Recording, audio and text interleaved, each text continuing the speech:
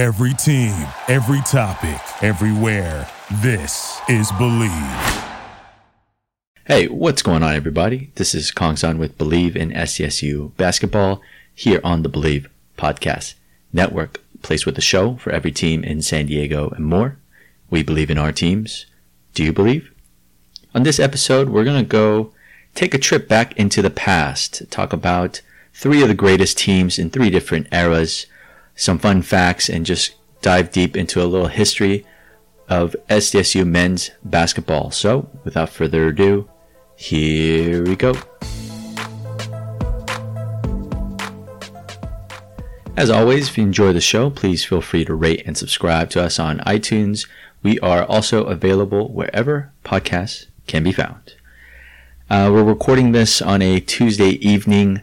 I was thinking about doing some top 5 teams in school history to kind of explore what that was, and I realized essentially all 5 of those teams were in the Steve Fisher era, and not only in the Steve Fisher era, just within the past decade. So I thought it would be a more fun exercise to talk about top 3 teams, or 3 of the top teams in school history, and here's some criteria. It can't be this most recent squad. We spent an entire season following them. So if you want to hear about them, feel free to listen to old episodes in the past to talk about week by week sort of the changes and things that we saw. So the second criteria is that it has to be in different eras, meaning I don't want to run into just 3 Steve Fisher teams, because you kind of get a sense of what a certain particular coach's team structure will be, and then from there it's a piece of cake. So, or not piece of cake. What am I trying to say? I guess I'm trying to say that it's all very similar. There's not a lot of variety there. So we're going to go with 3 teams, different eras, and I try to look for the same values or the same statistics. God damn it. I'm trying to look for the same statistical values and key facts for the women's side, but unfortunately those just aren't available at the moment. So we're going to explore 3 of the more prominent Aztec men's teams in school history. So we're going to start from most recent and work our way to the past. We're going to start with what I feel was one of the best teams, if not the best team, and maybe the most monumental or the most impactful team in school history, the 2010-2011 Aztecs. This was Kawhi's second and final year as an Aztec, and I feel like this was monumental because, as I alluded to before, the top 5 teams in school history happened after this year, and I think this and what Kawhi brought to the program really catapulted the attention that San Diego State got from high school recruits. And why wouldn't it be? I mean, you get to play ball in San Diego. You get to be close to the beach. You get to take surfing classes towards your degree. And you're in constant 75-degree weather. And I think it rains maybe 10 times a year. There's no downside to being in San Diego. So not only that, you get to actually play ball there with a coach that has such a deep pedigree like Steve Fisher. It's really confusing or baffling to me why more recruits wouldn't go to San Diego just because of those reasons. And I think Kawhi and what these guys were able to do really help cement that or begin that wave as we've seen in the last decade. This team finished 34-3 through the season with an appearance in the Sweet 16. And in addition to Kawhi, there's 3 other very notable players that really helped round out this team. We're going to start with Malcolm Thomas. He's power forward, rangy power forward, 11 points a game, 8 rebounds a game. He was a transfer from Pepperdine, sat out a year, then played 2 here at San Diego State.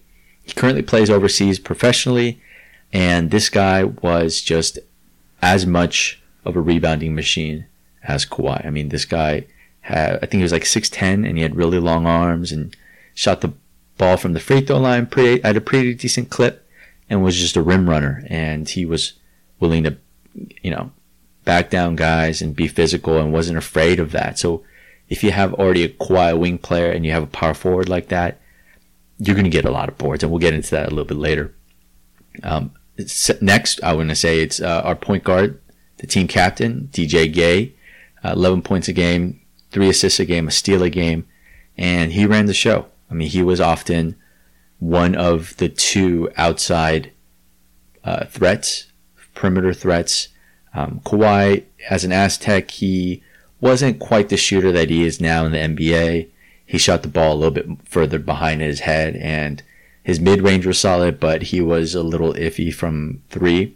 And DJ was kind of stepped in to help space the floor a little bit, and we had a very notable post presence. And that gets rounded out with Billy White, 10 points a game, 4 rebounds a game, a steal a game, almost a block a game.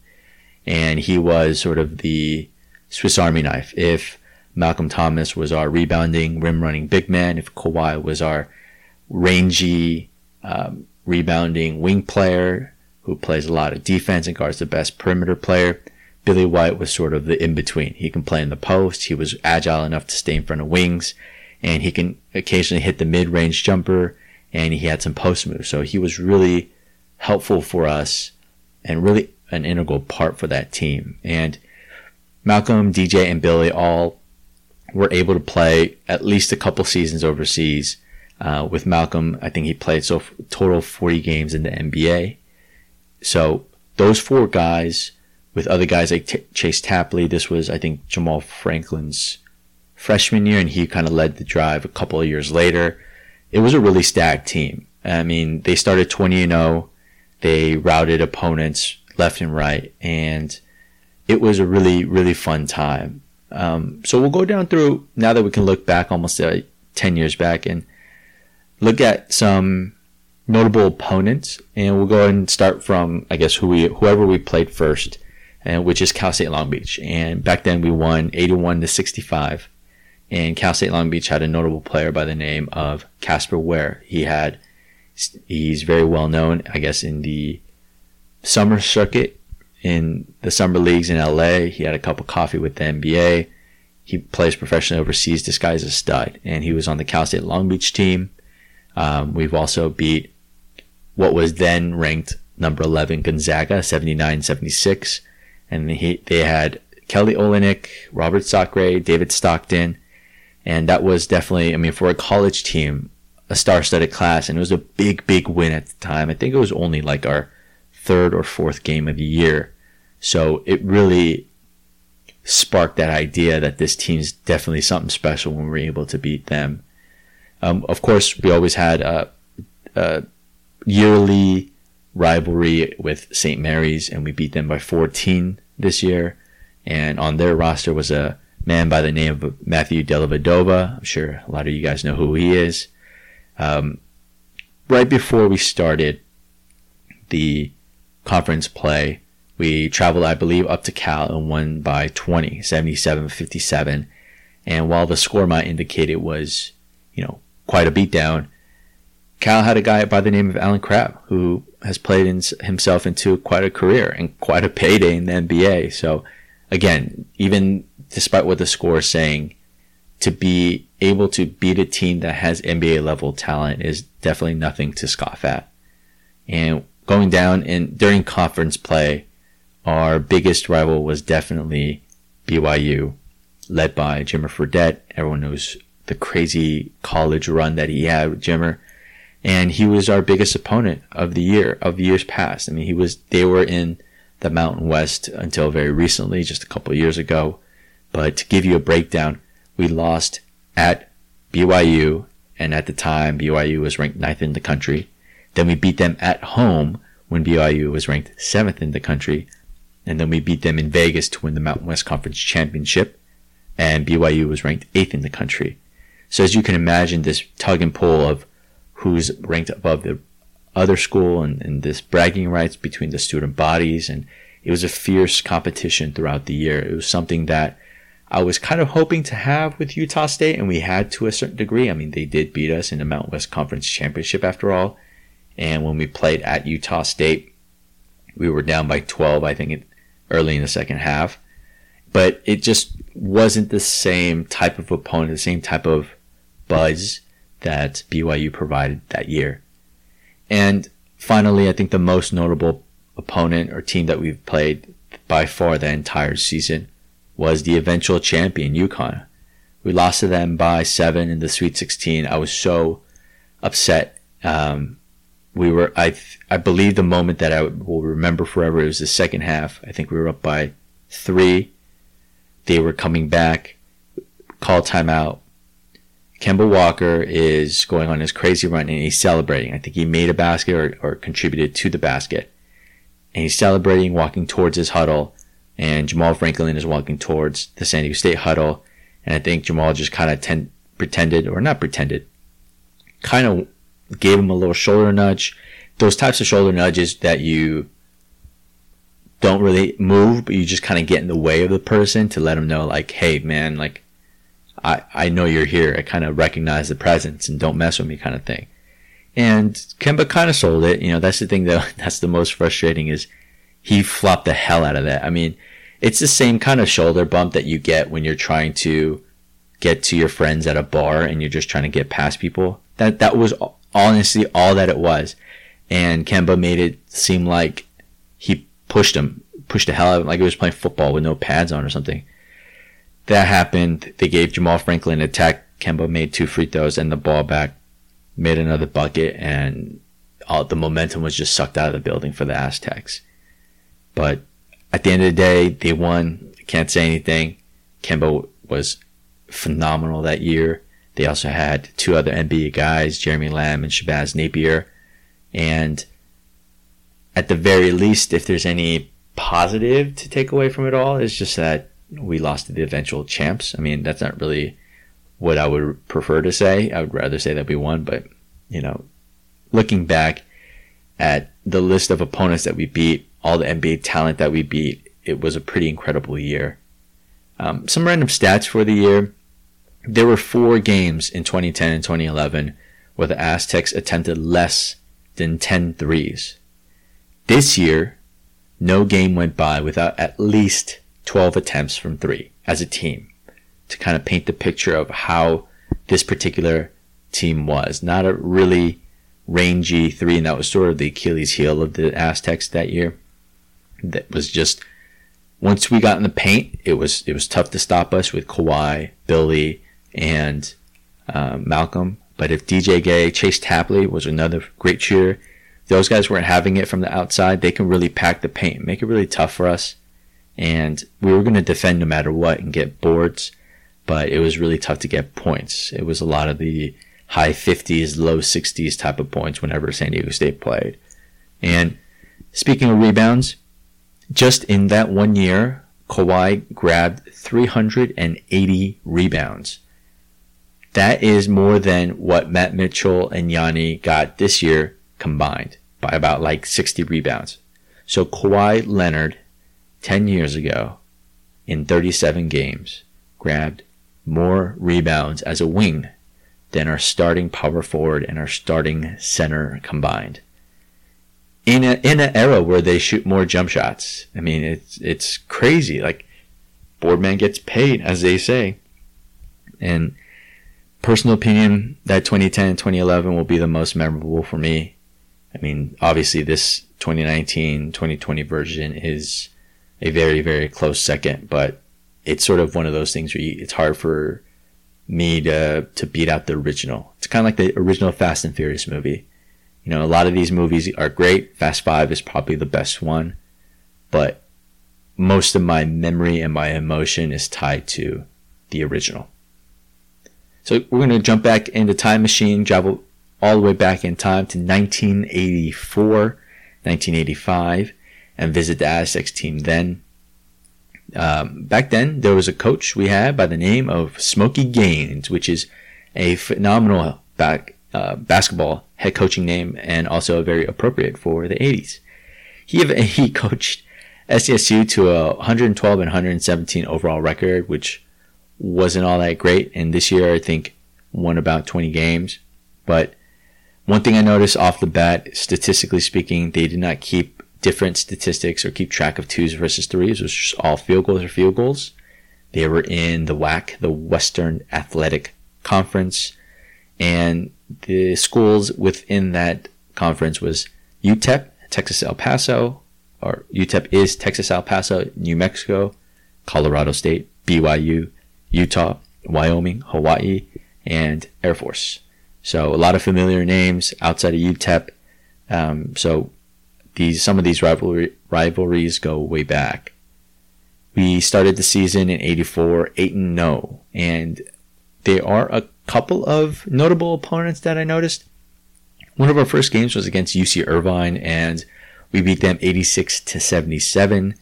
There was a player by the name of Johnny Rogers on the Anteaters team who played about 2 seasons in the NBA, but he is the current vice president of pro personnel with the Wizards. So shout out to Mr. Rogers. Looks like he stayed in the neighborhood.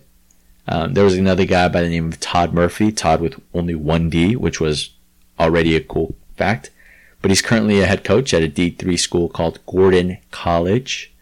So notable basketball lifers that we played against when we played UCI. And we played a school by the name of McNess State. I'm not sure how to pronounce that correctly. I've genuinely haven't heard of it in my lifetime, and I'm sure you haven't. And if you have, then you know why I'm bringing this school up. We beat them actually 91-85, and there was a guy by the name of Joe Dumars. I don't know, you might have heard of him. He's a 2-time champion with the Pistons, but outside of being a great player and a great executive and all that stuff, he was a decent college player. But we beat him, so at least we can hold that over him. And finally, we lost a game to Michigan State, 61-77. A Michigan State Spartans team that was led by a man by the name of Scott Skiles, one of the more scarier looking and intimidating head coaches in the NBA, in my opinion. So that's the only reason why I put it on there. This was the year that Villanova beat Patrick Ewing's Georgetown to win the NCAA crown. So it's a pretty interesting time frame. Doing this exercise and looking back, we get to really fill in the gaps of who did what in their college career and how paths cross and things like that. It's a pretty cool thing. I definitely suggest you guys try it. And finally, we'll go even further back in time to 1977, where the 77 and 78 Aztecs made their first NCAA appearance back then. We actually had 3 players who had a cup of coffee with the NBA back then. And the team was led by a man by the name of Joel Kramer, who had a 5-year career with the Phoenix Suns. And backing him up was Steve Malovich. 1 season, 3 different teams. Played for the Bullets, the Clippers of San Diego, and the Detroit Pistons, which I would love to hear the story about all that. And a man by the name of Rock Lee. 1 season with the San Diego Clippers, and one hell of a name. Probably the best name out of the 3. The head coach back then at the time, slow down, Kong-san, is named by the coach by the name of Tim Vezzi. He had 5 seasons coaching San Diego State to a 77-62 record. We were in a conference called the Pacific Coast Athletic Association, the PCAA. I'm wondering if all the conferences back then just sort of try to change the first letter to stay consistent, but neither here nor there. And the schools within that conference was Fresno State, Cal State Fullerton, University of Pacific, Cal State Long Beach, San Jose State, UC Santa Barbara, UC Irvine. Basically, if you live in California, these are all the schools that you go on those college tours with when you're in high school. It's pretty much all those were there. So there are 3 notable opponents that I found that we played against during the season. We lost to then ranked number 10 UNLV, 95-101, and a man by the name of Reggie Theus, an NBA great, was on the team. We also lost to Dayton, 71-80. There was a sharpshooter by the name of Jim Paxson, which we'll get to know a little bit, hopefully, through the Bulls documentary later this month. And finally, we beat BYU, thank God, 104-88. I just really do enjoy beating BYU. There's a man by the name of Danny Ainge, who is a notable Celtics player for sure, Celtics legend both in the front office and on the hardwood. And some random stats that I found, or random facts about the 77-78 season. Only thing that I found that was really interesting was the conference schedule was just flip-flopped. So whoever you played first in the conference play just ended up being the last team you played. So you had a home and home with that middle as they kind of flipped. So if you played all the teams and UCI was the last team on the first half of your schedule, then you just played UCI again the week after. So I thought that was pretty interesting. It seems pretty simple. I mean, trying to put myself in that mindset back in the day of being in the 70s, just looking at the schedule like, oh, I don't know, let's just, here, take that and just fold it over and flip. We're done. Dude, just switch, mix up who goes where and who travels where, but just flip-flop and we're good to go. I guess there was simpler times back then.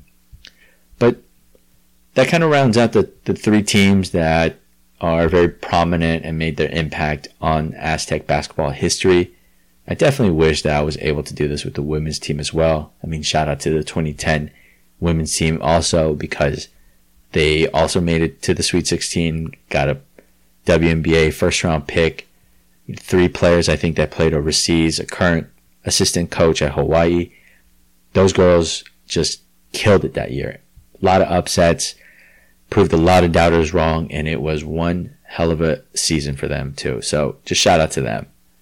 If you enjoy the show, please feel free to rate and subscribe to us on iTunes again, and you can find us on at Believe.com and at Believe Sports. My name is Kongson. I am at NASGNAK, just my name backwards, on Instagram. And if you're interested in advertising on the show, please contact us at Believe.com. So that's it for this episode. I hope you enjoy listening. Feel free to reach out if you want to talk hoops. And until next time, go Aztecs.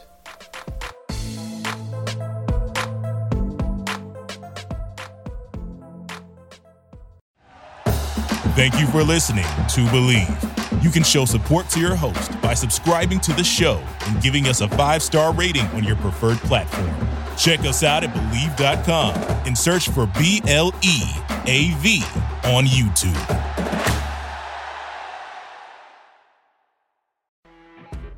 You know when you're listening to a true crime story that has an unbelievable plot twist that makes you stop in your tracks? That's what our podcast, People Are the Worst, brings you with each episode. I'm Rachel. And I'm Rebecca. We're identical twins who love true crime cases that make you say, didn't see that coming, and we hate the people responsible for them. Listen to People Are the Worst now on Apple, Spotify, or wherever you get your podcasts.